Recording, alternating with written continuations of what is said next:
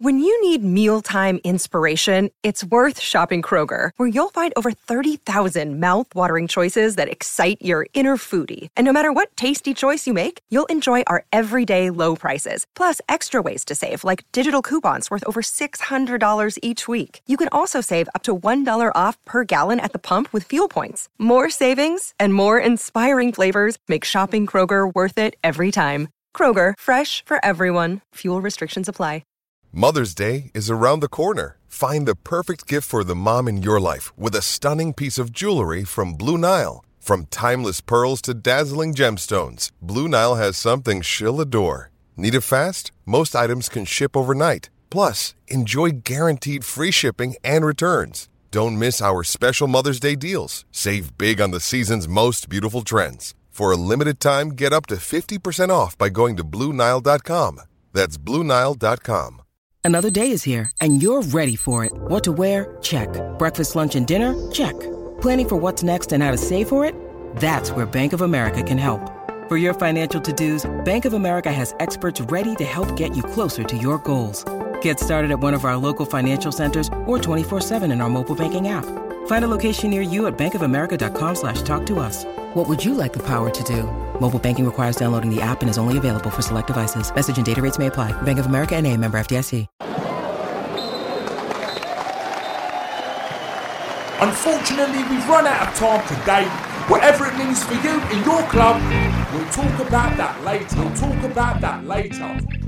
Welcome to another episode of We'll Talk About That Later, a podcast about football. My name is Junior. I am one of your presenters, and I'm joined today. Let's switch it up a little bit. Who never goes first? I'm going to go with Mark. He never goes first. How you doing, Mark? Oh, feeling valued today. I'm good, my man. Obviously, we've all had a bit of a couple of weeks off of club football, so it's a different type of vibe today. No rants, no anger. Sun shining.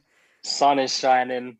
Positive Nice. vibes. I'm happy to be here, my man. Cool. Forgot to mention that this is the 80th episode, so we've made it 80 weeks. I don't know how we've survived and not killed each other, but it is what it is. So I'm moving over next to our podcast antagonist, Abdi. He must have known it was coming to him. Yeah, you actually got that wrong because I'm actually the podcast hero, so I don't know what you're talking about. He wishes. You good? Yeah, good, thanks. Man got the do-rag and everything. I like it. I like it. Like Mark, I need a trim, you know. And then last but certainly not least, Tanya, always bringing the vibes. Big Tans, what you saying? Come on, bringing the vibes. I've got my Peroni out. Listen, Hey. that bitch out, baby. Okay, you know what type of time Tanya's on today. But today is a special episode. It's not just our 80th episode, but we have some special guests on here. So I am very happy to announce that Free in Midfield podcast are joining us, and that's Kojo and Cahill. I'll let them introduce themselves and their podcast and a bit about what they do over there. So over to you guys. He did the intro, Cahill, to an extent. Intro? Yeah, to an extent. What, the whole thing? Not the whole thing, but, part of it. We are a podcast. We talk about football. What is it? The intro. Three friends who had their dreams of being professional footballers dashed away as children when they all discovered food. That's our intro. So that's That's a sick intro. I love it. It is. So yeah, you can take the hard stuff. Okay, cool. So we've been doing the podcast for about, I think it's our 5th season. When did Leicester win the league? That was the first year we did it. So from there, Yeah. Okay. So that was our first season of doing the. You guys are vets in this. To an Yeah. extent. Wow, I've never been called a vet before. This is different. Next in this game. I found my first grey hair recently, so that it kind of works. It's experience, man. It's experience. Them 28-year-olds, man. Chill, man. You're literally coming in a couple of months, but it is what it is. But yeah, we've been doing this for a couple of years now, and we've had the privilege of having wonderful guests, interviews recently as well. So yeah, we're out here. I support Man United. Cahill supports Arsenal, and Sadly, some up both our teams. Fuck. So there you go. Yeah, I was just about to ask what teams you guys support, but you beat me to it basically. But like I said, we're really happy to have you on. Looking forward to get your thoughts and opinions on the stuff that we're going to talk about today. So might as well just crack on and let's get straight into it. from my experience, football fans tend to not really like the international break too much, especially when it's just friendlies. World Cup, Euros, you can kind of like digest, but friendlies, and then you've got the World Cup qualifiers, obviously. But let's talk about England. Actually, I want to get some new perspective. I've heard what Abdi, Tanya, and Mark have to say about England. Kojo and Cahill, what do you guys think about this England squad? How they're playing, Southgate, or as Tanya coins it, Cancelgate? What are you guys saying? I'll go first. Firstly, now me and Cahill have been doing the podcast weekly for God knows how many years now, and when international duty appears, we disappear. So that kind of stuff we feel about international football. For real. But in terms of the England squad, if I'm being honest, the England squad is very, very talented. Going forward, in my opinion, anyone that's listened to me over the last couple of years knows how much I hate defenders these days because they can't defend for life or anything. So I don't really talk about the players going backwards, but forwards, they got gems. But the reason why Tanya calls Southgate Cancelgate and so many people call him many other names under the sun is because in games like, who did they play this recently? Was it Albania? Albania, right? Albania, lovely country, beautiful people. You ever been? No, but a lot of them live in London, so it is what it is. So, Man said lovely country. You got to praise them a little bit, right? But you should be going out there with the intention of absolutely hitting them for God knows how many goals. And the fact that you start a game again with Calvin Phillips and Declan Rice, two defensive-minded players, as in your starting 11, tells the whole story. And that kind of sums up how I feel about England, because over the years it's been having so much talent, but at first not using them, not knowing how to use them going forward. It was never too defensive and it was never too attacking, but you never knew how to balance the squad out. Then you went to just not qualifying for any tournaments, aka Steve McLaren. And then you had all these other guys that have come in. You had a guy that was pretty much there on work experience and Sam Allardyce. And now we're here with Southgate, who keeps playing defensive players, or weirdly enough, picking a 23, but having 5 fullbacks that play on the right, and then having 1 left back. So it's hard to have a sort of attachment to the England team because you know what's coming. The top level is not doing anything. The under 21s have gone to another international tournament and bottled it again. Shout out AD Buford, who has done absolutely nothing in his career so far, but it is what it is. So yeah, that sums up me about England. Cahill, what are you saying? To echo that. I feel like this current squad is probably the second coming of a golden generation, because obviously the first golden generation was back when Sven-Göran Eriksson was the manager. I mean, I don't think it compares to that generation, but in terms of quality and talent and like real depth, it really is. So I don't see why we can't. I'm not saying we. No, I can't. I don't see why England can't play an attacking brand of football. It doesn't really make any sense. Southgate, it's kind of hard to criticize considering that you got England to the furthest round since, I don't know, 1980s or 90s, something like that. So in that regard, he's doing a good job. But in terms of like what he has on offer and what he's doing with that talent, he's rubbish, absolutely rubbish. Just on your point there, Cahill, about the getting to the furthest point since Italia 90. I mean, he had to. Come on, that was the easiest side of the draw. If he doesn't make it there, he gets fired the day after. England only played 2 good teams and lost to both of them. Exactly. Yeah, but I think Tanya will agree that it doesn't really matter where who you face as long as you get there. Look at Tottenham in the Champions League. I don't think she would have cared. I was wondering how long it was going to take before we mentioned that club. Yes, the dick's coming out quick. I like it. It was coming. But yeah, they got there to the Champions League final, and they obviously lost the final, but they got there. So it doesn't matter the destination as long as you arrive at a certain point. I don't know what I was saying, but yeah, you understand what I mean. It doesn't matter about the destination until the destination is what you meant. There you go. That's all fair points. I think our listeners probably know where we stand with international breaks and England at this point.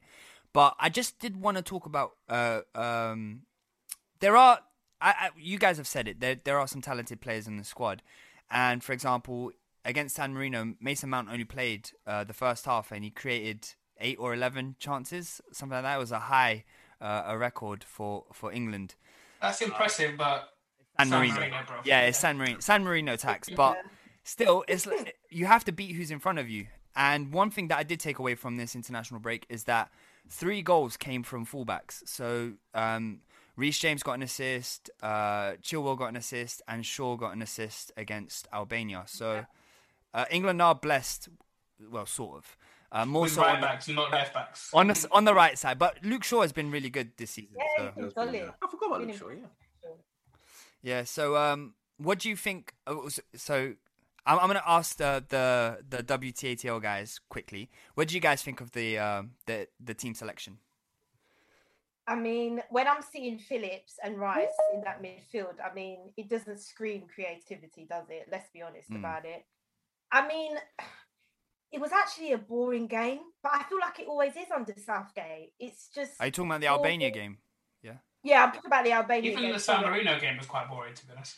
I mean, I didn't really watch that, to be honest. I mean, it seemed like it was an easy game for England. Scored how many? They scored like 5 goals, right? So yeah, that didn't surprise me. I heard that it could have been more, though. I saw people complaining like, "Oh, I should have been about 9 goals." But I mean, I heard Lingard got man of the match. Am I? Yeah, he did. Yeah. Very pleased for Lingard. I have to say, as I said, I've got massive egg on my face because when he was linked with Tottenham, I was laughing it off. I was thinking, nah, I don't want him. But he's performing out of his skin at the minute, you know? So I'm pleased for him. Tandy, you know the point you made about Phillips and Rice together? I do have a little bit of sympathy with in regards... No, just because the guys we want to see, like Grealish, Maddison, even Jordan Henderson's injured. Like I said, they're both injured. But I get what you mean. Like, but to be fair, there's 2 games. One's a friendly and one's just a qualifier. So when he played against Albania, he picked more of the side we expect to see. Apart from a few here and there, like Rashford's injured, Grealish is injured. You know, those guys. Henderson will probably start. But I agree. There's no need for like Phillips and Rice together. But I feel like there's a few injuries, and also he has to like switch it up between the 2 games. You know, you've got to use the majority of your squad.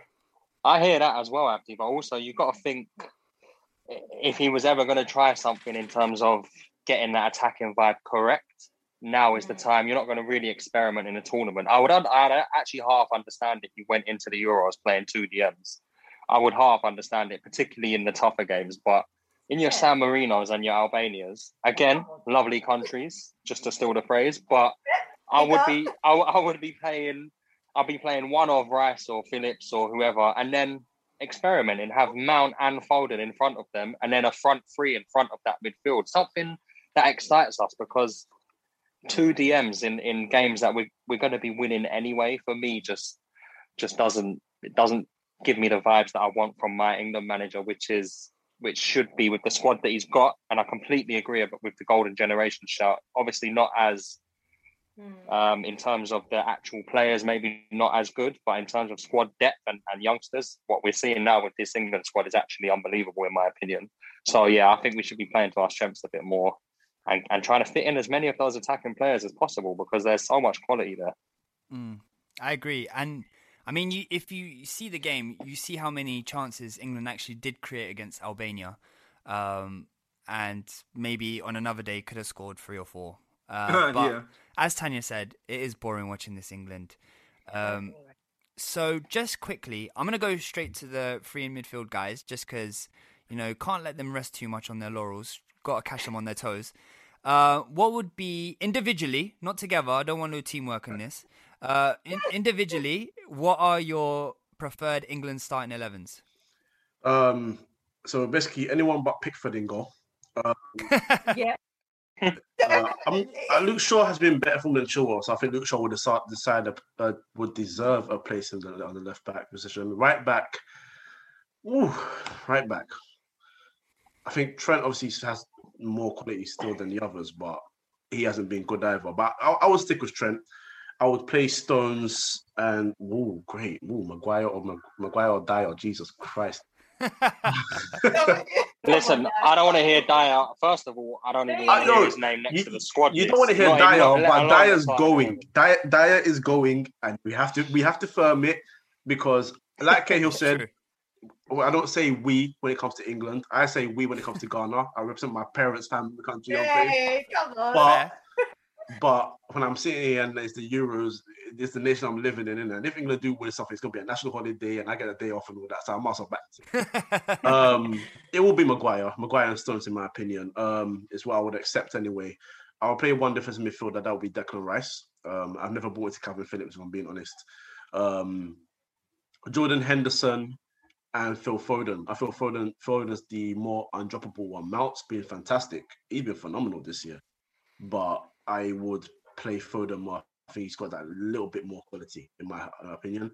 Left wing, I've played 4-3-3, is free midfield, you know what I'm saying? On the left... On brand. On the left, it would have to be Rashford. On the right... actually, no. On the left, I would go Raheem Sterling. On the right, I would go Sancho. And up top, it has to be Harry Kane. That's just... That can't be fought by anyone. I don't hear anybody else's game. All right, relax, Tanya. The reason why I'd pick Sterling over Rashford is because I feel like in games these days, what? He's better. Simple as. Oh well, yeah, that too. But But in terms of just like in football these days, the level of defending is not good enough. You need someone who's brave enough and just has the mentality of trying to get as many goals as possible, especially getting to goal scoring positions. I feel Sterling has that more to his game than Rashford. Rashford's ball to beat too much. Not sure about when he's taking on players, not enough runs in behind. Sterling is getting on the end of crosses.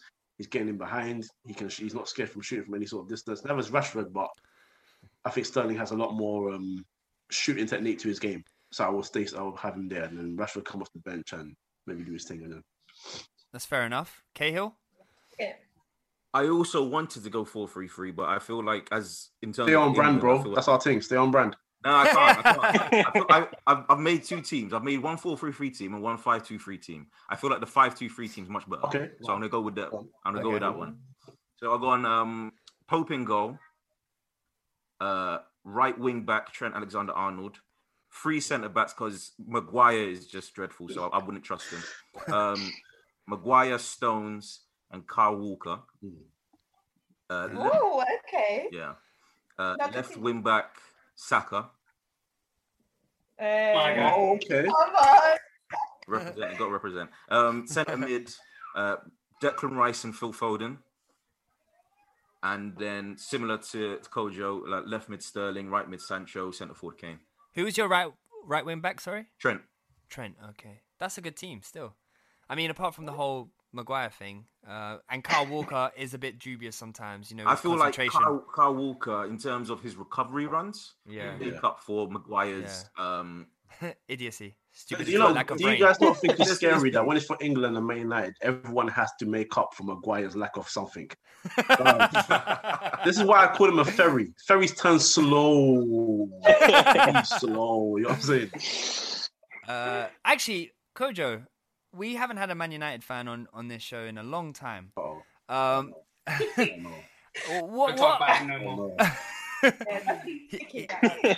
He who shall not be named. Anyway, I just wanted to ask you, what are your thoughts on Maguire and Man United?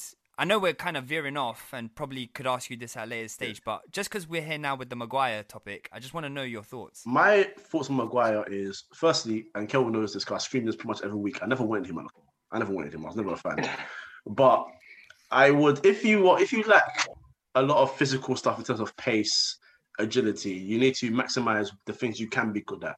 You know, your marking, your positioning, your aerial ability, and your tackling. I think if you master those things as a defender, because your first job is to defend, then everything else you can make up for. And yes, if someone does beat you for pace, hopefully someone else will back you and get that player for you. And when you're trying to catch up, that's calm. Unfortunately for me, he doesn't really do that. I've seen him mark his own players, and him literally stand there as Bergwijn has just literally gone past him. And it's funny because Bergwijn gets ripped into every week for not doing anything, but Maguire turns up and suddenly Bergwijn turns into Super Saiyan God Goku and just runs past him. So you've got him. But I don't dislike Maguire anymore. I think if I'm going to be fair to him, in the last couple of months, he's been good. He has been good. And he's been one of our better players overall in the team. So as long as he keeps on that sort of level and keeps giving us good performances, I can be happy with him. I don't think he's a captain, but then again, how many players in football are captains these days anyway? So, you know, I'm not too upset about that anymore. As for United, boy. How much time you got? Yeah, innit? I'll try and keep this as possible. I'll try and keep it Give us the blurb. Like if we were reading the Kojo book and we just picked it up and we looked on the back and saw the blurb, what would it tell us about your United? Have you ever read a 3-page blurb before in your life?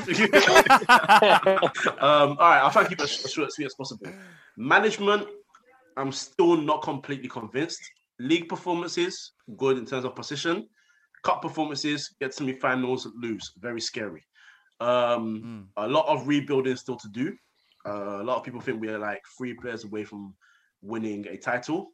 I say we're 7+ players because you need the depth to be equally as at least good, and then the first team being better. So that when we don't lose Pogba in the midfield, we look to players that cannot pass for anything, aka a Brazilian and a Scotsman. So, you know, that pretty much sums up my thoughts on United. Martial ain't it. Yes! Yes! I knew. Yes! You see when you picked out Martial there specifically, I knew you was about to agree with that. I could just tell. He's not my it. guy. He's not it. Why couldn't you lead with McTominay? I called him the Scotsman. Right now, his name is not allowed in my house. Who's the other guy? Rashford. Feel sorry for him. Too many injuries. Keep playing too much. Daniel James is there. Yeah, we need a lot of work. Basically, we need a lot of work. We're not as close as people think we are. And if we do get close, it's because we managed to keep a lot of players fit for the season. And that's the only way I can describe United right now. But we still got a lot of work to do. So fair enough. But Solskjaer's doing okay. He's doing okay. Progression. Okay. I was about to ask. Solskjaer's doing okay. If you had the choice, would you say I'll trust Solskjaer with maybe another year to continue this rebuild, or are you getting rid of him? I'll put it like this: if he finishes second, or in fact top 4, if he finishes top 4, I can survive another year. Okay. If for some crazy reason from now to the end of the season we start to drop points and do not finish in the top 4 and do not win that Europa League, I've said this before. I've said this on like 5 shows already now. I'm going to say it on this one as well. I will turn up to his house myself. I will pack his bags for him, serve him a cup of tea before he goes as well. Stay warm, so you know on the way to the airport you feel nice and tingly. All the family at home in Norway said, it's been a long time. I'm gonna come and see you, spend some time with you, and enjoy your life over there. And then when you're ready to come to management, go to another club. I said enjoy your life. That's it. I've got a quick question. I know we're on this topic on a random one. I'm going to ask you just a very quick question, and you don't have to go extensive in your answer. But so you said that you're happy if Solskjaer and United kind of finish anywhere in the top 4 this season. You're happy to go into next season with him there. I think that's fair enough. But then what happens next season when, for example, you're in the Champions League group stage and there's a potential that you get knocked out again in the Champions League group stage to a team really in Leipzig this year who you shouldn't have been knocked out to? What are your thoughts then? Like when does this stop for you, and when have you had enough, or are you actually happy with the progress? Mark, you know, when I was talking earlier, you brought up the Champions League just now, and I've tried to avoid that comment because I've spent years calling Arsenal Champions League tourists, and essentially this year that's what we became. So just this year, all right. So and what burns me is at least when Arsenal were tourists, at least they got to the knockout stages. We needed 1 point. and we lost. At least they went to Germany, saw a few guys, said, ich bin, sang, and enjoyed time in Germany. We went to Leipzig, got our asses handed to us. We brought the French guys to our stadium. I thought we were going to go to the Eiffel Tower, see the nice sights, go to Paris and get popped and then come home. It was the other way around. So, look, I'll say it like this. If he gets knocked out of the Champions League again, he's going to meet me at the airport. He's not going to meet me at his house. He's going to meet me I'm going to make sure he goes through security. I have to make sure. Because I wanted him gone after the 6-1, if I'm being honest. It went before that. When we got hit for 6, my heart was broken. I did have to react. You gave him 5 games, right? Huh? You said you gave him 5 games. I went on podcast and I ranted. I was like, you've got 5 games. You have to be 5 Ws. And it was Everton win and the next one draw. I was like, get out. I said, get out. Get out. So, yeah. Well, listen. Champions League. I think it looks like the positive for you is that even if you're not happy with this season, and let's be very clear, you could end up being super happy with this season. Let's say you finish second in the league and win the Europa League, watch your mouth. Mark, watch your mouth. Listen, I'm just putting it out there. Yeah, I mean, there's a chance for you to have a good season, but equally, there's a chance for you to look back on this season and be disgusted. So that's what I mean. It's all still to play for United. It's actually pretty interesting looking from the outside in. That's the nicest Mark has ever spoken about United. Cahill, don't worry. There's going to be a curveball question for you too. Don't worry, you're not going to get off lightly. Bring it. I'm ready for it. Yeah, don't worry. Yeah, no, it's coming. Cool. So, I mean, England won. I mean, they should have won. Let's talk about under-21s. I don't know how AD Boothroyd managed to get the under-21s job. Like, for me, the minimum that you should be able to do to qualify for any national job is for England, is to cut it in the Prem. Man can't even cut it in the Championship, and he managed to snag a.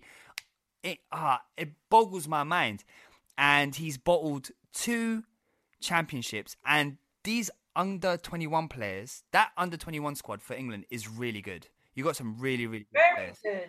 Listen. It is scary that someone or a committee within the FA sat down and thought, right, who is the best man to nurture and manage the best young talent we've got in this country at the moment, and perhaps the best young talent we've seen in this country for, wow, yeah, mad, R9 Bothroyd.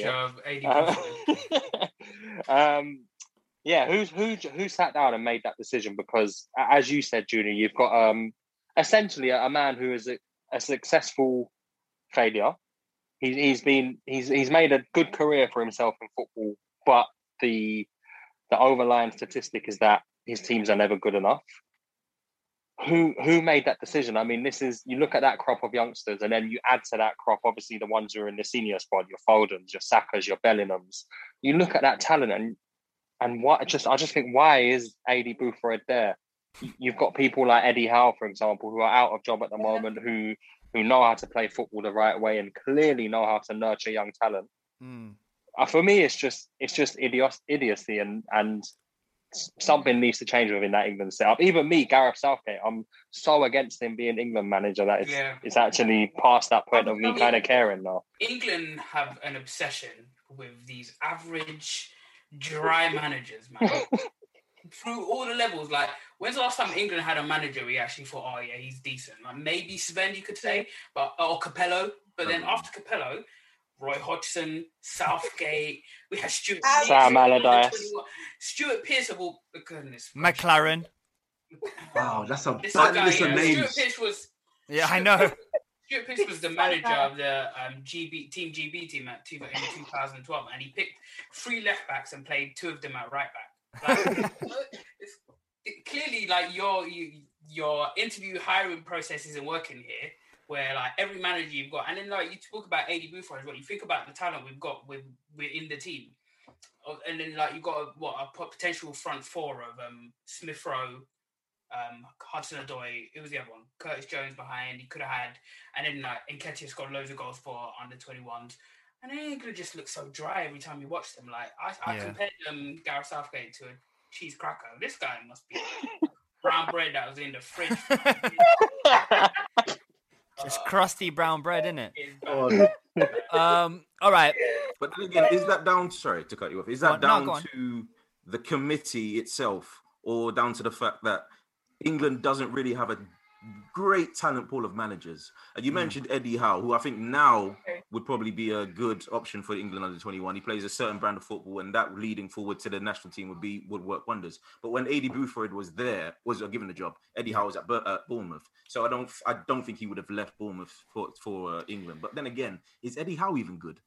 Come on. No, do you know what? When I said Eddie Howe, it's not because I've sat here and thought that one through. It's just a name that sprang to mind. Like a young English manager whose ideals and practices is all about playing football the right way and encouraging that type of football. Where you got your mouldy brown bread and your cheese cracker, is not doing it for me. We play negative defensive football, and arguably you look at our attacking options in all levels of English football at the moment, and attacking talent is where it's at for us at the moment. So the least we could do, even with people like Gareth Southgate and Eddie Buford, is play to our strengths. When I looked at some of those England under 21 teams, I was actually dismayed, because you've got proven Premier League players like Eze and Curtis Jones who weren't even getting a look in. And you've got, I'm sorry, Abdi, but you've got players like Nketiah, who hasn't played football. I don't care if he's bagging for under 21s against Cyprus and San Marino and these man. For me, he shouldn't have been leading the line either. Cyprus and San Marino. He's been lovely countries. No, he's barely played football all season. I know he's one of the top talents at that level, but you have to play players who are playing football, in my opinion, especially going into a tournament like that. But what do you expect? Listen, Eddie Buford, last club management job was Northampton Town, and they were bottom of League Two. I remember him. They got popped 4-1, and they said, "Get the hell out of here! If he can't do it for Northampton Town, what's he doing at England?" Exactly. It's laughable. Exactly. Listen, I think they should go with Frank Lampard. Yeah, I agree. I was about to say Lampard. Yeah. I think it'll be perfect replacement for Gareth Southgate. Listen, Gareth Southgate needs to take his waistcoat, and go. Oh no, I wouldn't give him the main job with England. Let me make this clear. I wouldn't give him it now. The thing is, with international football, you don't really need to be like a master tactician. Then you just have to, because all these players know how to play football, and they all got like these tactician day-to-day managers, innit? So what you just need is a good man manager and someone who will pick the right players. So Lampard. Listen, let me just make one quick point, because I agree with you, Abdi, but you have to know your way around a football pitch, and I'm sorry, but you do have to understand tactics very well. You look at that Spain team who won the Euros, then the World Cup, then the Euros. They did that because their manager had something in his brain that was different. He said, right, we're going to play false nine. We're going to surprise people. You know what? I might even chuck Cesc up top today in that false nine position, because they trialed things out and he played to that team's strengths. And what did they do? They won 3 international competitions in a row. Mark, you're talking about a system that goes way beyond just the first team. Spain's played the same system throughout all of their under 15s, under 11s, under 20s. They all played the same system. They weren't playing that false nine system pre-2008. They brought it in then as a way to kind of change things up a bit.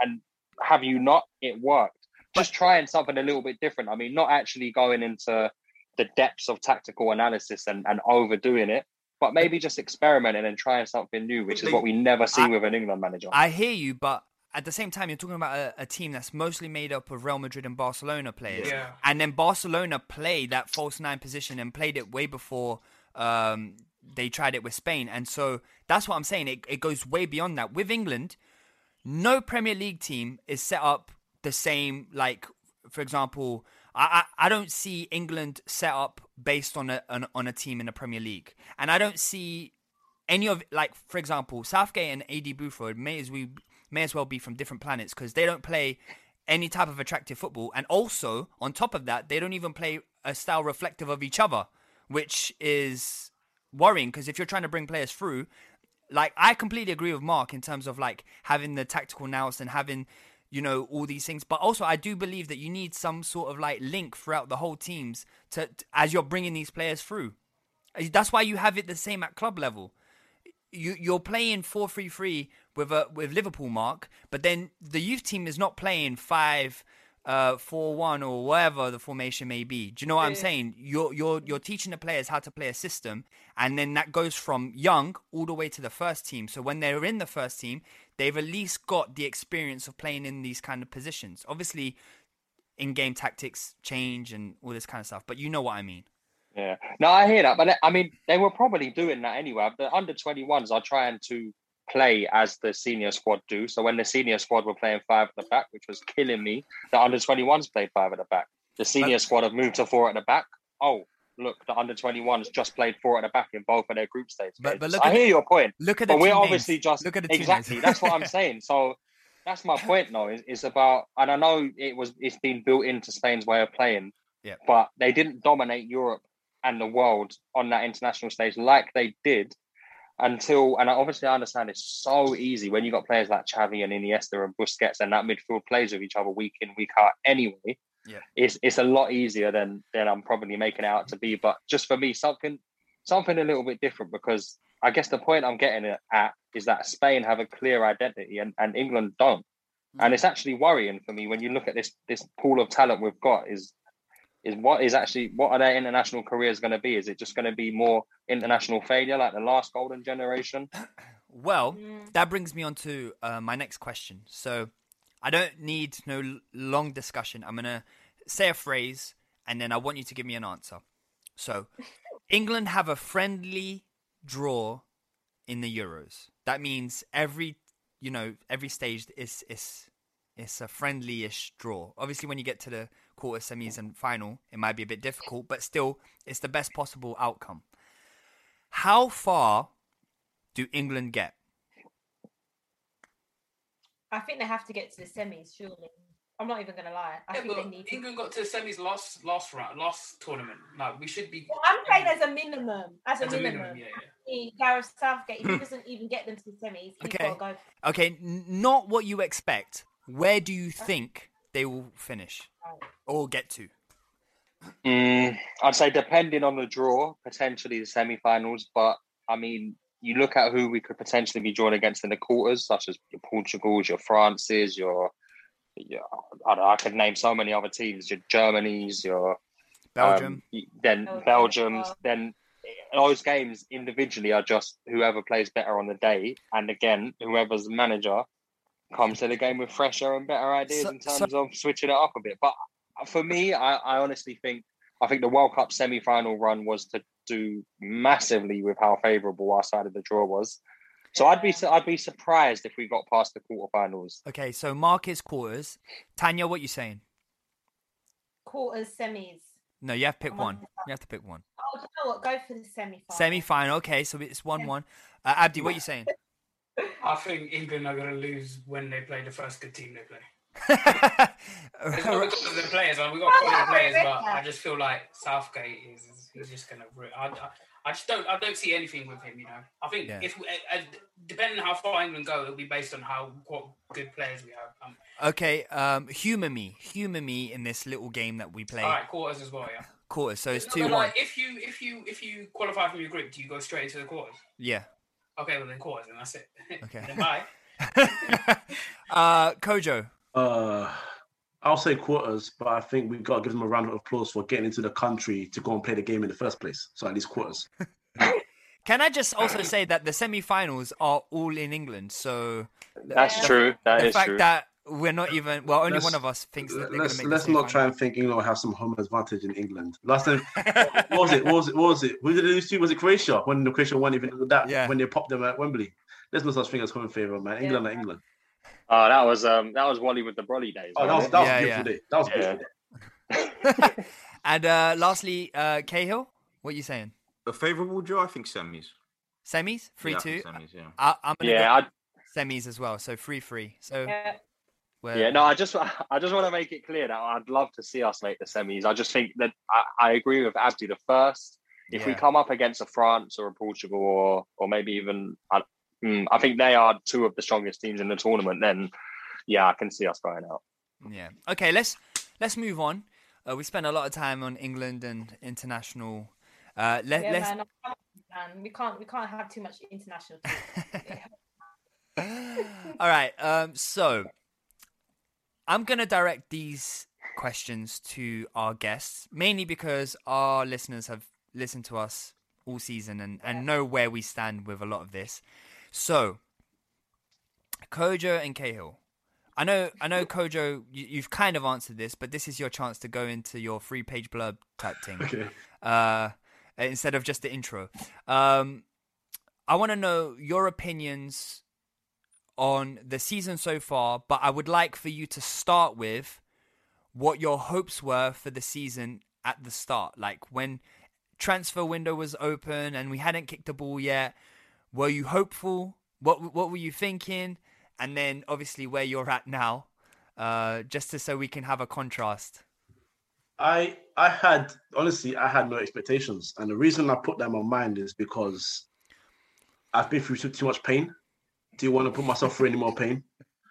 I lost one of the greatest Scotsmen ever in the game of football to one of the most funniest, and I don't mean that in a good way, Scotsmen to manage in the game, from Everton fella, now at West Ham near me, apparently.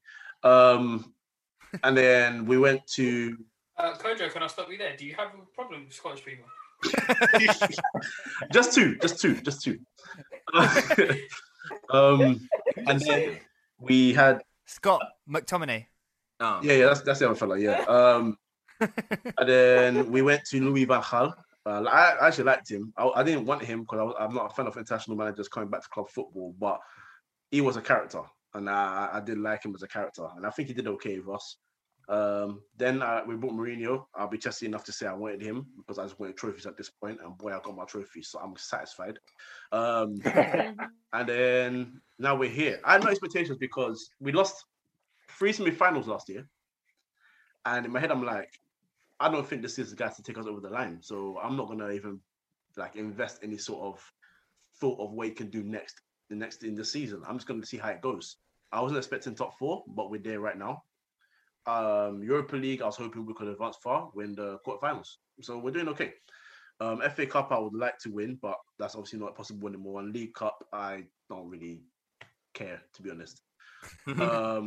So yeah, I had no expectation, but obviously I'll support and watch the team and everything they do. Where I am now is second place is good. It's very good. We're still not near the team that's top of the table, so that's the same story as the previous seasons anyway. We've been second before. So that doesn't gas me up either because we've been there with Mourinho. People complain about the football. The fact is we got there. We got 81 points. We got there. So regardless, we got down. We got 2 trophies. That's why Zlatan was able to talk with his chest and say, yeah, this team is better, but I won. And I'm like, yeah, you know what? Yeah, you did. Yeah, yes, you did. Exactly.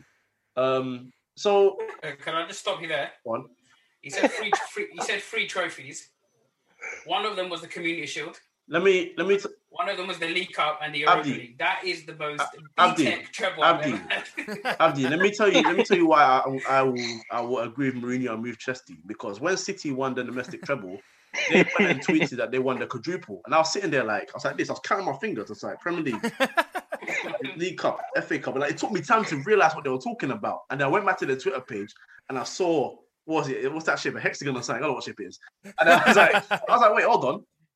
This don't count. What we're going on? So, all right, cool. Then he won the treble. Then, all right, cool. We're back to treble things. There's 2 trebles we've done now, and it is what it is. You know, a B-Tech and a real one. You know what I'm saying? So it is what it is. But just on that point, though, I don't get why England is probably one of the only countries that doesn't count the Community Shield as a proper trophy. Every other team, because they call it the Community Shield, they should call it the Super Cup. Yeah, no, fair enough. But it's still a trophy that you win at the start of the season. I think. I don't know. Someone correct me if I'm wrong. Is it the only one? Is it because it is literally a friendly, or is it a friendly in other countries as well? Or do they make it? Do they make it an official? Is it an official game? Yeah, it's a competitive game. Yeah. So, but you always with England. Look, we've had one cup be called the Carabao, Coca-Cola, Worthington League, chicken and chips. I don't know whatever you want to mix up. And then the 2 wings and chips. Then you've got the FA Cup, most respected, biggest trophy in the nation. We had Tony Cottee talk about how it was highly respected, and when you're young, that's what you want to win, and it will never be branded until it became the Emirates FA Cup. Like, and then the Premiership, the Premier League, Barclays Premier League, like you can't win. You can't win with these kind of, and England everything about England is money, isn't it? At the end of the day. So when they keep changing the names of these competitions, you don't know. Johnstone's pen trophy is now called the Papa John's. Papa John's sell pizza. So that kind of diminishes the point. Whereas in Spain, the King's Trophy is the King's Trophy. It will remain like that. I have to stop you there. In France, Ligue 1 is called Uber Eats Ligue 1. Listen. That's why we call it PSG and friends. We don't really acknowledge them. That's what we do here. So yeah. So honestly, no. But anyway, back to United quickly. I am satisfied so far. But I need a trophy. I'm sorry, but we need it. Like, if you are the manager that's going to stay here long term, you need to prove that you're the manager to get them over the line in something. And qualifying for the Champions League is good, but one team did it for years and we ridiculed them, and that's the team that Cahill supports. And that's facts. That's facts. They were ridiculed about, Arsenal qualified for Champions League again. That's a trophy. But we're doing the same thing. You lose in the semi-finals, win one, and then get to a final and get over the line, and then I can look at you and say, all right, cool. Now I can put my faith in you. Until then, I respect you for 99, but it is what it is. Sorry, Kojo. What if Oli doesn't win a trophy, but you still get that second place? How are you going to feel? The same as I felt last year. It's nothing. It's not. It's the same thing. People talk about progression, and they're like, "Oh yeah, you've gone from 32nd." Okay, so if I'm doing 100 meters race and I go from 32nd, but the guy that's first is still first, what have I done? It's true. There's context though. Like last year, he had an amazing team. This year, have an amazing team.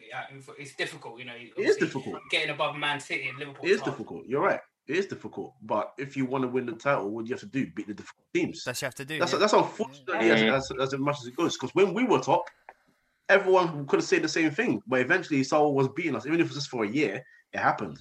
Yeah. So you have to do it. So one way or another, he has to step up. And he's the one that came in and said, United, it's all about trophies. It's only recently he said, trophy boosts ego. Nonsense. Win a trophy, bruv. You better win a trophy. Or I told you, meet me at Manchester Airport. You're going to go home.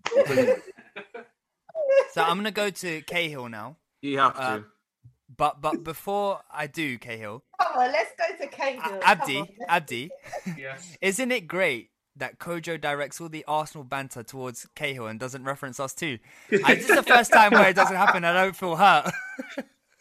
But Cahill, you're talking to 2 out of the 4 are Arsenal fans.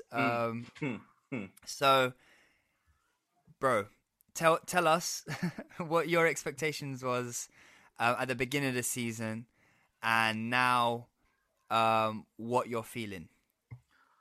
I'm gonna ask you 2 a question. All right, go on. Do you 2 trust the process? Perfect question. Yeah, I do. Okay, Abdi. Don't ask me that question, man. This is why I didn't come for you 2, because Kel will come for you by himself. You know?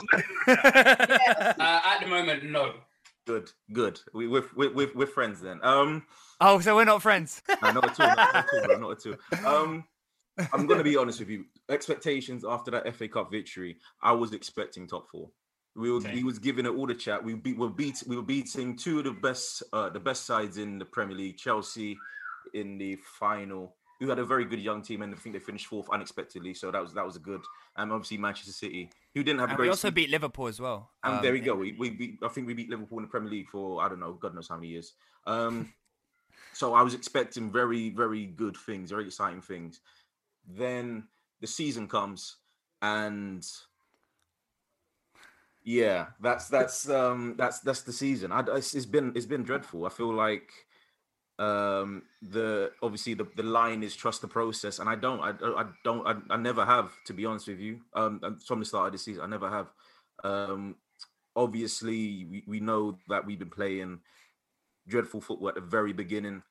Only now recently have we been playing a decent attacking brand. I wouldn't say it's that great. We don't really carve many teams open. Arteta, he's a victim of his own, not success, but he's a victim of just his own tactics, because everybody, I'm including you, Junior, everybody, I feel like we all have the same complaints. Why is Willian starting? Why is Xhaka starting? Why is Gabriel on the bench? Why is Aubameyang playing on the left? Why is Lacazette? Well, I don't like Lacazette, but why is Lacazette starting? Stuff like that. And why is Bellerin still a footballer? Bellerin still playing, exactly. So yeah, so it's constantly down to those decisions that eventually will lead to his downfall. I personally believe that we should win the Europa League. I think we are the favourites. I feel like if we get to the final between us and Man United, I feel like we have the tools because we have their number. I think we have the tools to beat Manchester United. My only problem is that semi-final against Unai Emery, because I feel like if that comes to pass, he's going to absolutely tear us a new one and teach us a lesson. And that isn't something that I'm looking forward to. Same. Because... Keep quiet there. Who'd you lose to? What do you know about Europa League? Also, Cahill, I just need to let you know, that I'm not going to say his name, but the Villarreal manager, his name is banned on this podcast. Oh, wow. I apologise. I deep. The Scotsman who shall not be named is also banned on our podcast. But sorry. Okay. We've exchanged people's names to our band, so we'll try and come up with a different name for. Exactly. But I've been on 2 rants this past week, but I'm going there again. I feel like this idea from Arsenal fans where they're saying that we don't deserve to be 9th is absolutely just ridiculous. Of course we deserve to be 9th. And to be very frank with you, 9th as Arsenal is unacceptable. It's unacceptable. If we were 6th and we had this run in the Europa League where I believe that we are favourites, completely fine. I feel like our team is in and about there. We have a very good, on paper, we have a very talented squad. Yeah. In practice, we are horrible. It shouldn't come down to teenagers to save your season. And it's come down to teenagers because Lacazette's been awful. Despite his hard work ethic. You're a striker, bro. Score the goals. End of story. He hasn't scored 15 goals in a season since he came to Arsenal. He cost 50 million pounds. It's true. He cost 50 million pounds. It's ridiculous. Aubameyang's been awful, but then again, I can't really complain. He has credit in the bank because he saved us last season. So, and even then we finished 8th. So is that really saving? I don't know. I don't trust the process. Cahill, if you take out Aubameyang's goals from last season, we do finish in the bottom 3. So is that so? I take it back. Then he saved us. He saved us. Wait, hold on. Wait. We can't go past that for a second. Wait, hold on. Wait, what? Hold on. What? It's crazy. Yeah, it's true. It's crazy. It's true. If you remove Aubameyang's goals from Arsenal last season, the 22 he scored in the league, I don't think any other player got more than 10 league goals. And also, like, a lot of them were match winners. Mm-hmm. So if you take away those goals, you remove a lot of points, and Arsenal finished 3rd bottom. You would have been relegated. Yeah. Man. Wow, yeah. I mean, it's peak out here, man. I'm actually lost for words. I didn't know it was that bad. Cahill starts looking outside the window. That's how you know it's bad. It's bad. It's also it's also just nonsensical decisions. Like, I don't understand why he let Guendouzi go to Hertha. I really don't. Yes, he had a bad season that 1 year. Yes, he was a bit childish, but he's miles better than Xhaka.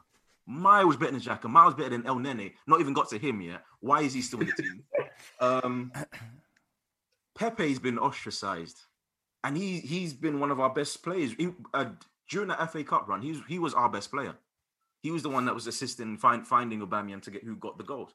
And he just got kicked out. William Saliba doing wonders at Nice, wonders at Saint Etienne. He can't fit in the Premier League. Whilst his worst partner, Fofana, is currently in the top 4. Make it make sense. It doesn't. So Martinelli as well. Yeah. There's so many players. Ainsley make the nows. Why are we playing? What's his face? I can't. Vegan. Not Bellerin. The other. No. Suarez. Cedric Suarez. Why are we playing him? Why? It makes no sense, but it is what it is. Kieran Tierney, brilliant. Saka as well. Yeah, and Saka. Yeah, Saka as well. Even then was. Yeah, but Saka's messy, man. We can't really be talking a lot about Saka, man. He's just. Well, what happens? Obviously, you are going to get top performers from top players as well. Like, I really agree with what you said. A lot of things, but the one thing I disagree with is Guendouzi. Done. You lot know. These lot know. Yeah, I'm not having that. I'm not having it. I don't like him. He just wants the ball. That's it. Every single time, under any sort of pressure, throws himself to the ground.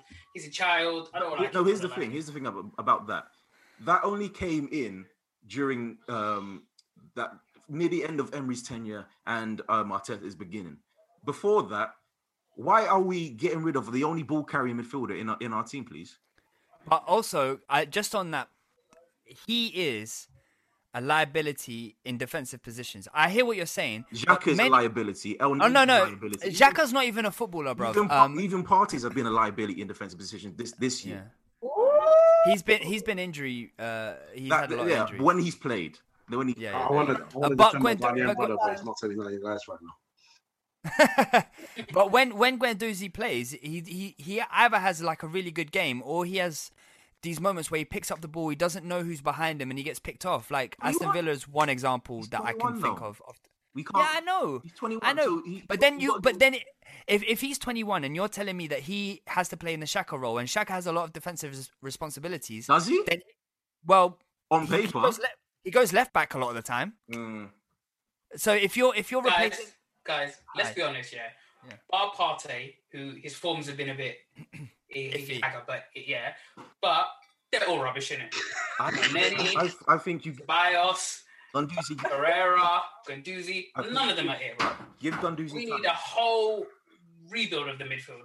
Of course, And but I feel like it starts off with Partey and Odegaard. I think I think we should get Odegaard. I think Odegaard wants to stay, but will Arsenal get Odegaard? I'm not sure. That's a different question. I feel like with Guendouzi, Partey, and potentially Odegaard, that's a good starting point. Everybody else, bounce. Just bounce. It was funny, yeah. You could change the names, change the manager, everything. There's a rant that KO has on our podcast, 40 minutes clean. And it's the same pain. And listen, cheap plug, but all you have to do is go on Spotify and literally type in 40-minute Arsenal. It's the only thing that pops up. And he just enjoy it. It's crazy. You hear me and my boy Derek just laughing our heads off in the background. We do that right after this podcast. I like that assessment though. It's interesting because I feel like Junior. Hi. Why are you trusting in the process? Thank you. Given Thank what you. Cahill has All right, okay. I was gonna explain myself, but I was waiting for you to finish. I didn't want to interrupt. The issue I have is that not that I trust the whole process, because I think there's a lot of things wrong in a lot of areas at Arsenal, not just with Arteta or the players. I think it's a whole structural thing at Arsenal that needs a lot of solving. But mainly, the reason why I say mainly my trust is in Arteta. Obviously, when we signed him, we knew that he had no managerial experience. So to then fire someone a year or a year and a half into their first job, I think is outrageous, and we have complained about other clubs that do the same. And I don't want to become a Chelsea. I genuinely do not want to become a Chelsea. Chelsea have multiple league titles. They have that's fine. They could do what, bro.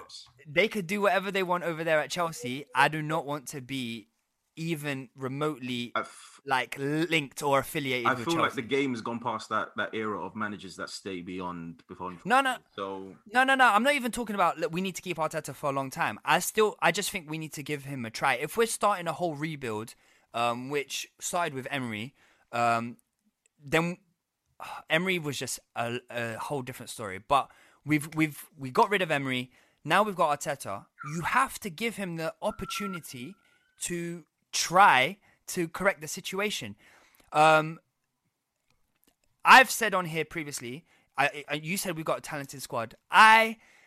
You said we got a talented squad, but the majority of the names that you cited, you told them to bounce. So I'm of the opposite spectrum. I think a lot of the issues that we have are players related. If you look at the game against Burnley, if we don't have a Xhaka, we win that game 1-0 maybe. Because Xhaka gives a goal to Wood. Wood, as Abdi poignantly said, was trying to get out of the way, and he still managed to find him. So I think a lot of our issues are individual mistakes. Arsenal this season have created the most individual mistakes leading to goals than any other club, and it's not even close. It's not even a close contest. There's no one that even comes remotely near us in that table. But we do deserve to be ninth. No. I'm not saying that. I would say, but as a top quality manager, would it not be your job to identify the problems in that team?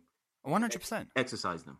100%. So what's Arteta doing? He's been playing Xhaka constantly. He's been playing Luis constantly. Okay. Bellerin and Cedric's not been bad, but Rob Holding. Rob Holding, yeah. Yeah, Rob Holding But as well. But So- okay, so you take Xhaka out of the squad, and then you've got El Neni.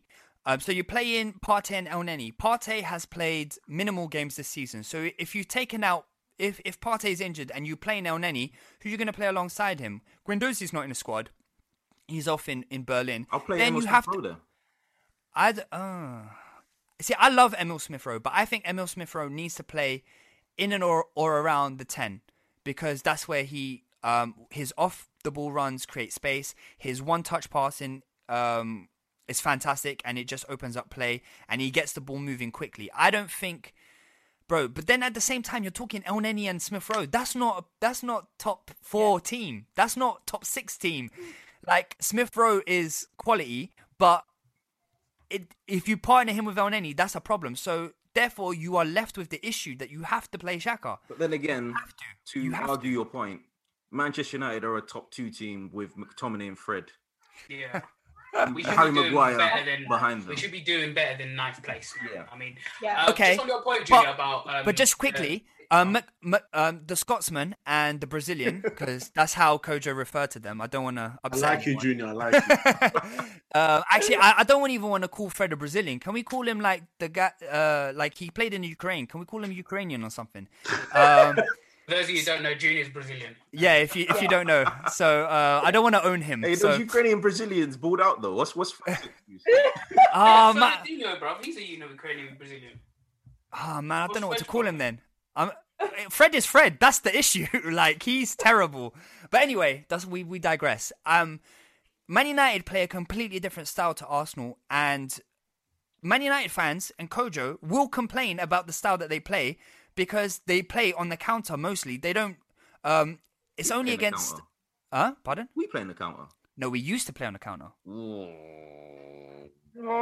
Do you not think Aubameyang's goals have dried up because we play a different style? When we played on a counter, it freed up space behind the opposition for him to run into. These days, we play against we play a possession style football. We don't play a counter-attacking We were playing football. on a counter in the very beginning of the season, and he's Yeah. dried up. So that's fair. That's a fair point. But we didn't have any creativity. When you have Willian, Tanya's loving this. No, I'm not even trying to be argumentative. I'm just trying to say, like, at the beginning of the season, our problems were different. We didn't have enough creativity in the squad. When you take away, like, when you add Saka linking up with Smith-Rowe, that's when the goals come. That's when our whole season changes. Previous to that, there was no link-up play. The game that I could say was like... Actually, no, that was after the Chelsea game. I was thinking of the Newcastle game. That was after the Chelsea game. So I was thinking, like, there's no...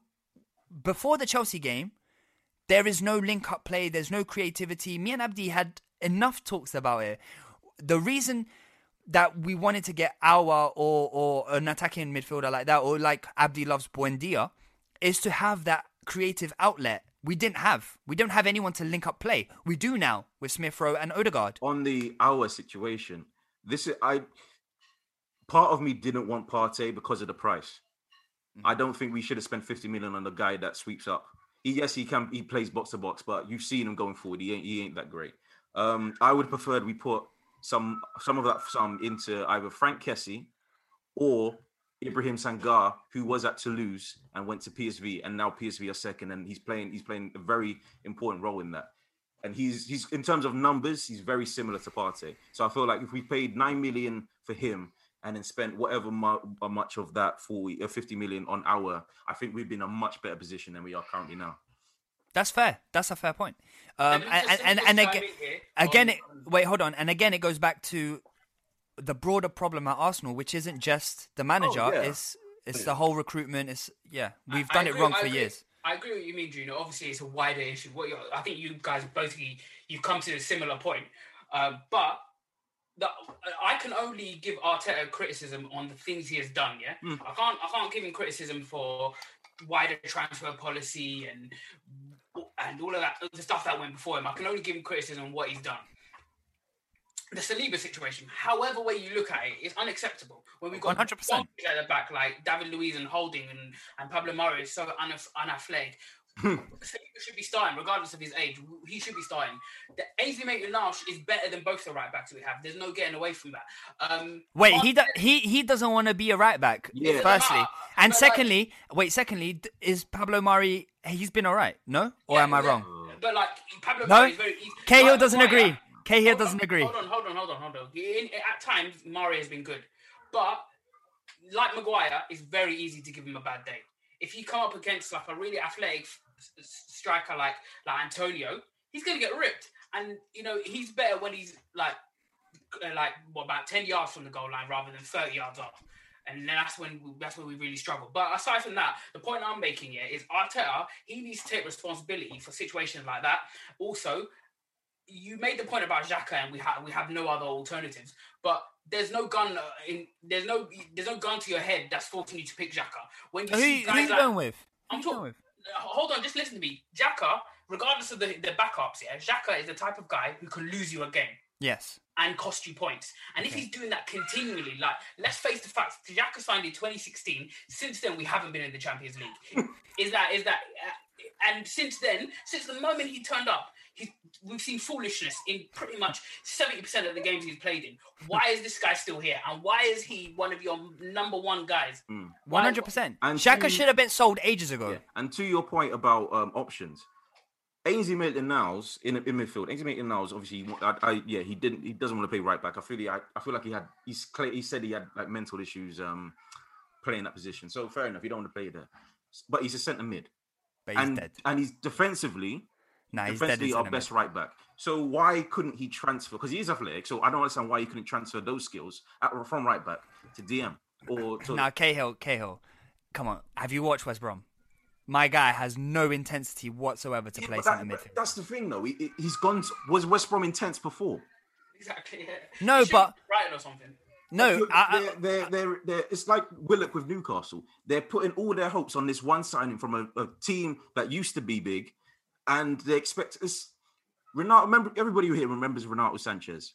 He came to the Premier League at 19, and everybody at Swansea and in the Premier League expected him, demanded so much of him, and it was like, no, he's 19. Yes, he has potential to be very good, but he's still 19. You've got to give him time. I feel like just give someone like Maitland-Niles a chance in midfield. Give Willock a chance in midfield.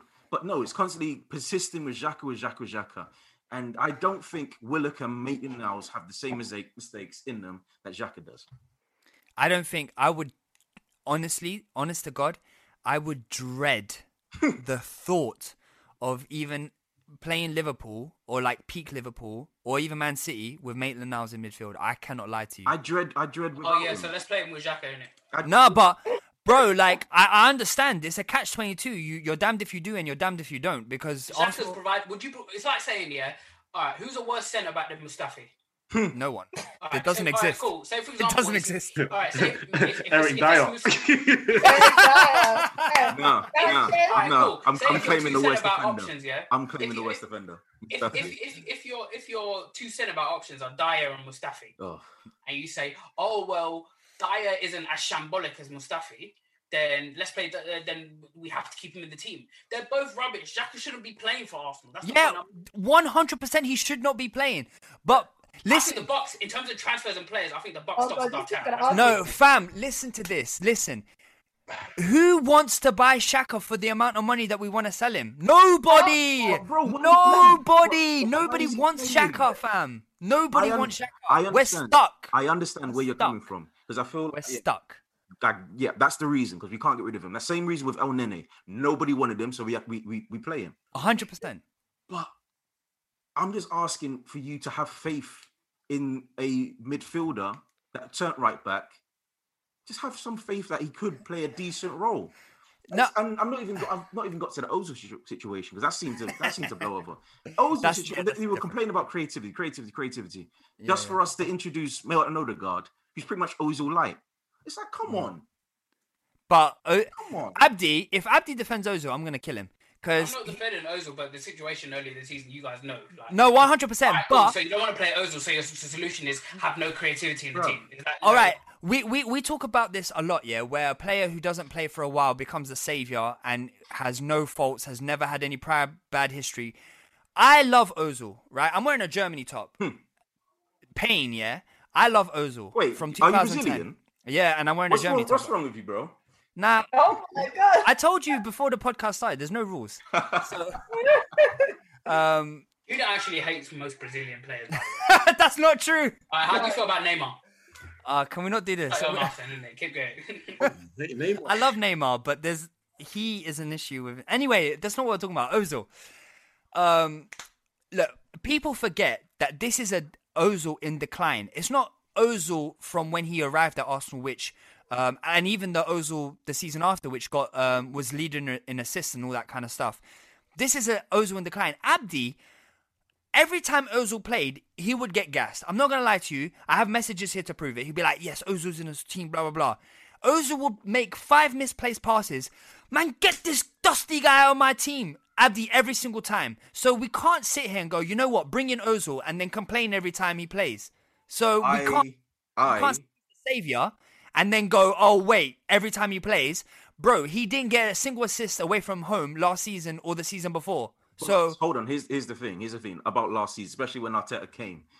Yeah. For Arteta, he was clear in terms of chances created.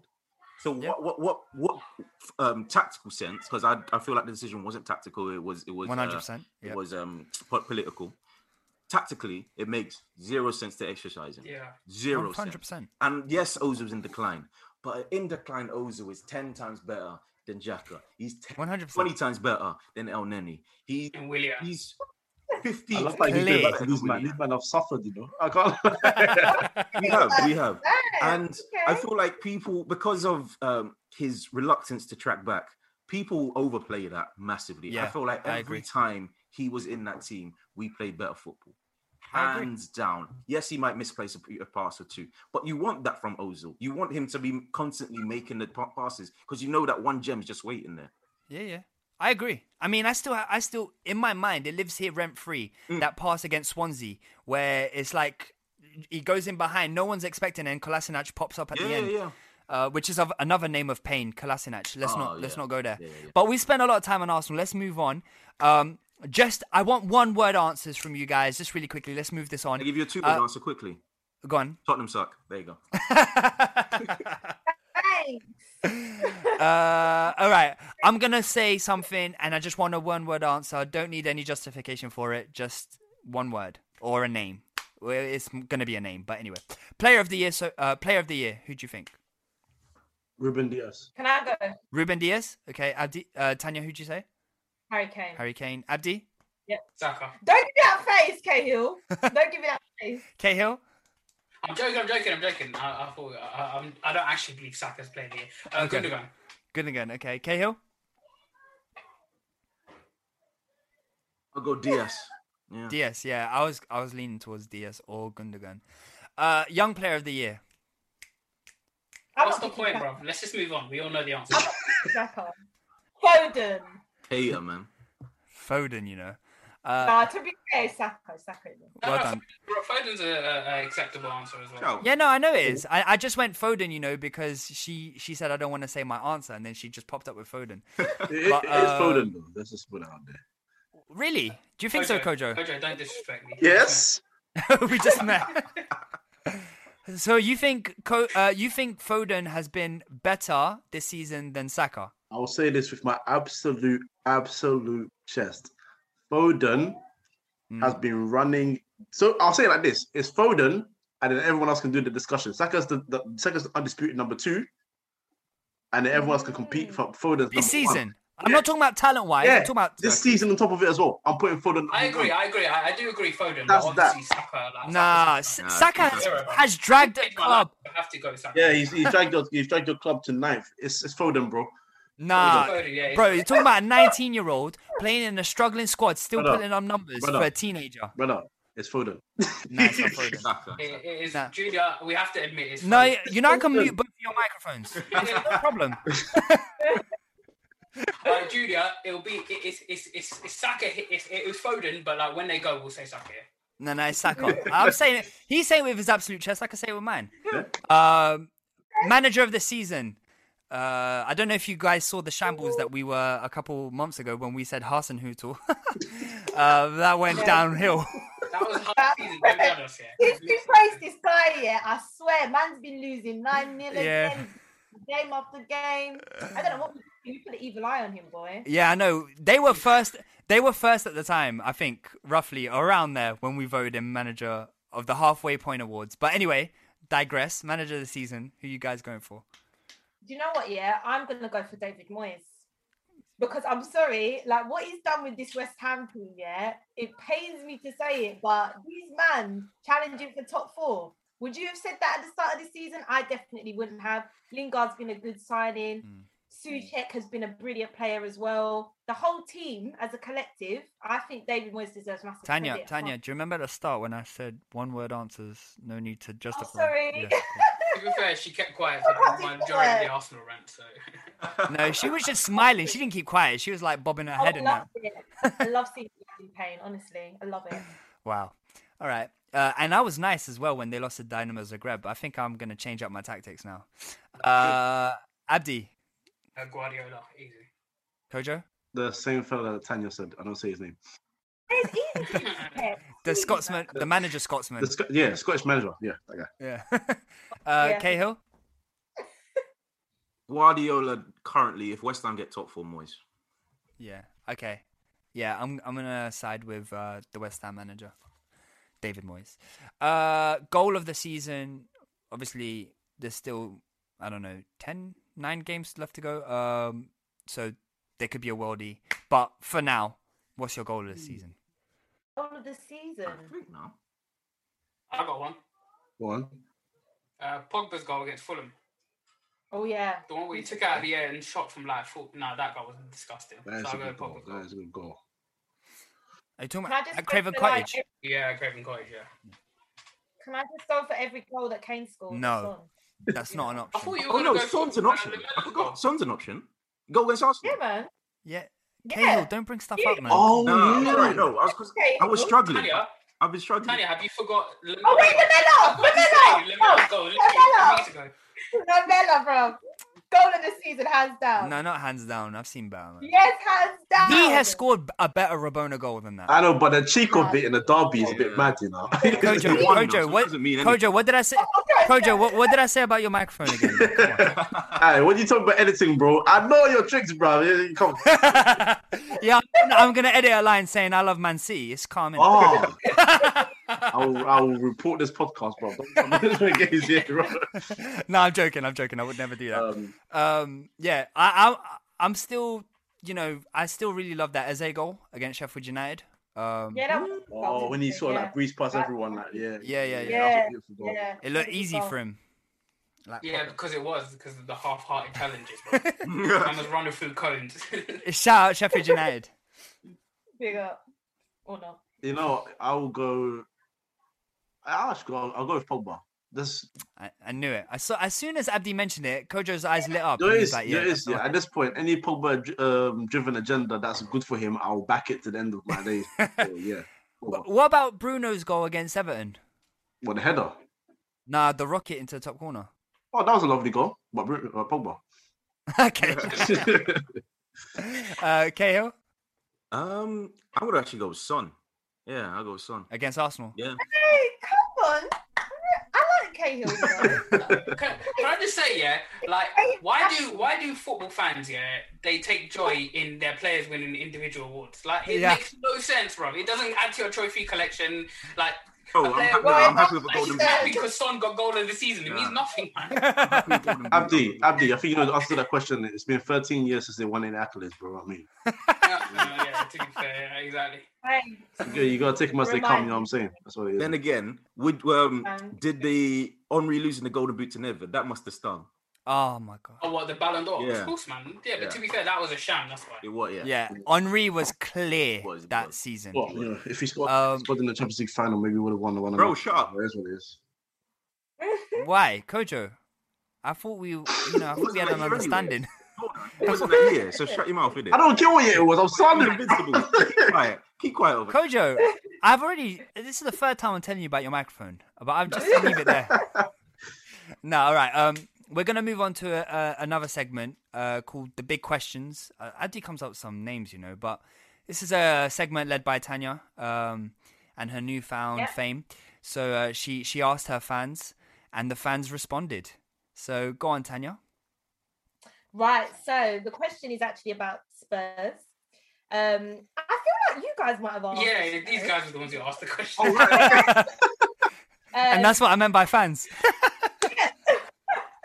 So the question was, how big is the job at Spurs? Forgetting the manager for this one, how many players need replacing at the club, and how long should the process potentially be of making these changes? And does that mean letting a talisman leave? Boy, I suppose I've got to answer this question. How big is the job at Spurs? Do you know what? The job at Spurs in terms of Jose Mourinho, at the moment, I think there's a lot of unanswered questions. And by that, I mean, although we are out of the Europa League, I will not go into that embarrassing defeat again because it's just too painful.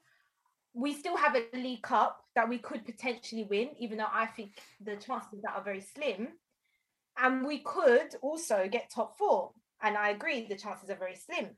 If we are to get top 4 in a League Cup, you have to say that's actually a very good season. So as much as I have my feelings on Jose Mourinho, I don't think he's the man long term. I still feel like there's time for him to potentially turn it around. In terms of the players and the rebuild, I mean, I'm sick of the whole, is it Jose, is it the players, is it the board? I think like Arsenal and even United, we've got issues from top to bottom. It isn't just a Jose issue. And I've come to realise that now. Sacking Jose for me is not going to be our problems won't be solved. Basically, we need to get rid of the deadwood players in our team. The likes of Sissoko just be gone. He's not the GOAT. I don't know why our fans keep calling him the GOAT. He ain't a GOAT, bro. He's a llama. Like he's dreadful. He's a llama. Right. Then you got the likes of Eric Dyer and Sanchez. For me, these two is a no-brainer. Bye-bye. Thanks for your services, but see you later. Services? Right? Then what service? What guy used to work in the kitchen.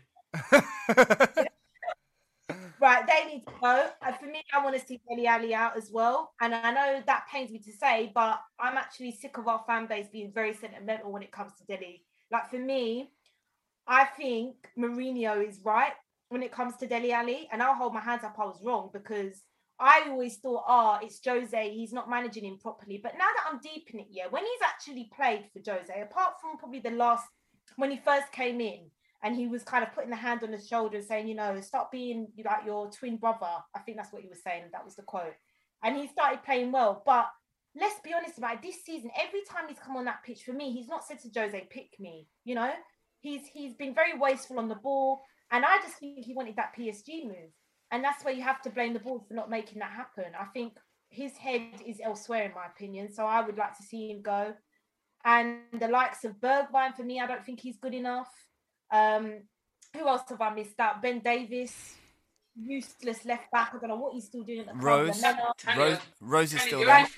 The only thing I'm hearing you saying is that you guys have a lot of rubbish players, man. We do, and this is the thing. This is the thing, Abdi, and this is why I'm saying, do you know what? My energy is not all going to be for Jose anymore, because if I'm then saying Jose out, but then I'm listing all of these players, it's clearly not a Jose issue. It's also the squad. It's not good enough. And I've tweeted this and I've said, any manager that comes in and they have that same defense, they're not going to work miracles with it. So this board, for me, we've got a big summer ahead. We need to get rid of this deadwood. And I think it starts with the defense. The defense has been absolutely shocking. Sanchez is awful. He doesn't get into any top 4 team, probably not even a top 6 team. Don't even think he'll get into Arsenal. I think your defense has been better than us. Dyer is horrendous. And it just kills me that he's getting picked for England. And it kills me that Jose has taken this long to start playing the likes of Toby, who is our best centre-back. Only now he's starting to pick him and then playing the likes of Rodon and introducing the likes of Tanganga instead of Doherty, who I forgot to mention. He needs to go. But look, on the question, how big is the job at Spurs? Yeah, it is a big job. And it worries me that even if we do decide to keep Jose, I don't know if he's that man for this rebuild. I don't think he is. I think Jose, he needs a team that's already made so he can say, right, let's go win some trophies. And the position that we're in right now, he's not the one. He's not the one. We need, in my opinion, a Poch-like manager. When he came in, he basically got rid of all of the deadwood that we bought with the Bale money. And then he said, right, let's start building my team. So I feel like that's the situation we're in. But as I say, on Jose, I still don't think he's a manager long term, but there's still something to play for, which is that League Cup. But let's be honest, everyone here will probably agree that City are going to win that. I don't have any hope whatsoever of us winning that. But we'll have to see what happens. I was hopeful at the start of the season because I looked at the transfer window, Gareth Bale, Reguilon, all of these players. Yeah, that's and Bale was even suspect as well. So yeah, even Bale. Tanya, I just want to ask a question. What I don't understand is Poch. He literally took your club from an average 6-7 place team to the Champions League final. And I know at times, obviously he did have the big defeat against Bayern Munich, and then there were embarrassing home defeats as well. But he went. There was a period. It was like 18 months where he didn't sign a single player. And also, if you're gonna, and then Mourinho comes in, you want the quick fix. Mourinho, he's pretty much almost taken you a little bit. Well, he definitely has taken you further back. You're crashing out of the Europa League when you were not long ago in the Champions League final. So you have Poch, who's a promising manager, and you refuse to give him money. And then now you've got this guy who a lot of people say is finished, and a lot of people say he's not a long-term manager. He's very much short-term manager that can get you a quick fix. Why are you giving so much money to Jose Mourinho? Mourinho's been given more money than Poch has in his entire reign. What's the point? I don't get it. Why not back Poch at all? You got to ask Daniel Levy and ENIC and Joe Lewis that question, because I don't know. I think it's criminal, like you say, to go 2 summers without buying a single player. When you look at what Poch did for this club, and I don't want to dwell too much on Poch because he is in the past. We have to be looking forward. But you're right. On paper, Jose has been backed more than Poch. But I would argue, did Jose get the players he wanted? I don't for 1 minute think he went to Levy and was like, right, get me Joe Rodon. That was a rush of a signing, in my opinion. And I don't think he wanted Gareth Bale, because you have to only look at him not being keen on him when he first came. I know he was just recovering from an injury, but he didn't really embed him into the team. It took him a while. And even now you can tell he's not too keen on him. I don't think he wanted him. I think his only signings that he probably wanted were Reguilon and Højbjerg. Even Doherty, I don't think he wanted him. I think he wanted centre-backs and he didn't get it. And that is why my energy will always be to these owners, because they've done it time and time again. He did it to Harry Redknapp. My guy had Louis Zaha and he wanted another player. Poch, when he was at the club, he wanted the likes of Sadio Mane at one point. It's Tottenham all over. We wanted Bruno Fernandes. We were meant to get him. We got Jedson Fernandes. We were meant to get Skriniar. How many times? It's funny. Can you imagine if that was the reason? Oh, I didn't mean this one. Listen to him. It's this club, man. Honestly, like I said, the board have a big summer, but I don't trust Daniel Levy, ENIC, Joe Lewis. I don't trust any of them. We're all about the cheap options. And I'm hearing, obviously the Kane thing, Sky Sports keep going on about it. Rival fans keep saying he has to leave. And I don't know, maybe he does for us to finance this rebuild. Maybe he does. I wouldn't hold it against him. I mean, he's been an absolute brilliant servant for Tottenhm, and he deserves to win trophies, man. Well, Man City yesterday announced that Aguero's leaving. Yeah. So you just know that crazy, I mean, I can't for the life of me see them replacing Aguero with Ings. So no. You're expecting Haaland or Kane at this point. Junior, if they touch Haaland or Kane, do you know how peak is going to be? No, listen, yeah. It's already peak now. What do you want from me? These lot are winning league titles with Gabriel Jesus. Can you imagine what it's like with Harry Kane up front, bro? Fam, Gundogan is their top scorer right now. If Haaland or Kane touch the Etihad, it's done. I can't bear it. It's actually done. I don't want to think about it. Wow. If Kane signs for Man City, I think he might hit 100 goals a season. Bro, you're not even lying. It's true.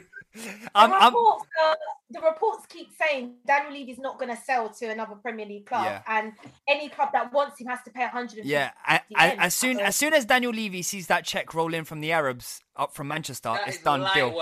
Done deal. So he's saying he was 150 million at the time they announced that we're not using FFP anymore. Well done, mate. Well done. Yeah, yeah. That's going to stop him. The Prince will send the money in gold, bro. In it, he's gonna make Gabriel Jesus carry that all the way to White Hart Lane or wherever. He will cash out 150. He will cash out 150 M's and send it in a private jet to Manchester. 100. I think he's going. I've made up my mind now. I think he's going. I can't see him staying, even if we win that League Cup. I cannot, for the life of me, see him saying, "Right, I'm gonna stay for another project." You know. Tanya, do you know what my issue is with? You mentioned like when you sold Gareth Bale and you bought 100 million worth of crap, but. The only issue I have now is that 150 million nowadays doesn't buy you a lot in terms of like the quality that you need for a rebuild. Considering it smartly, I think you can find gems out there. Yeah, gems, but Spurs need stuff now. No, but Mourinho is definitely the type of manager who get 50 million and then go and spend it on Matic or something.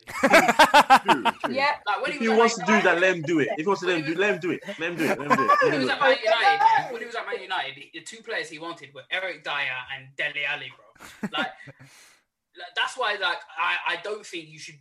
If you do sell Kane, your rebuild shouldn't be under Mourinho because a rebuild is in a positive future direction. Mourinho is in the past, and also we know what he does. You give 150 to Mourinho, he's going to come back with what? Fellaini and Harry Maguire, bro.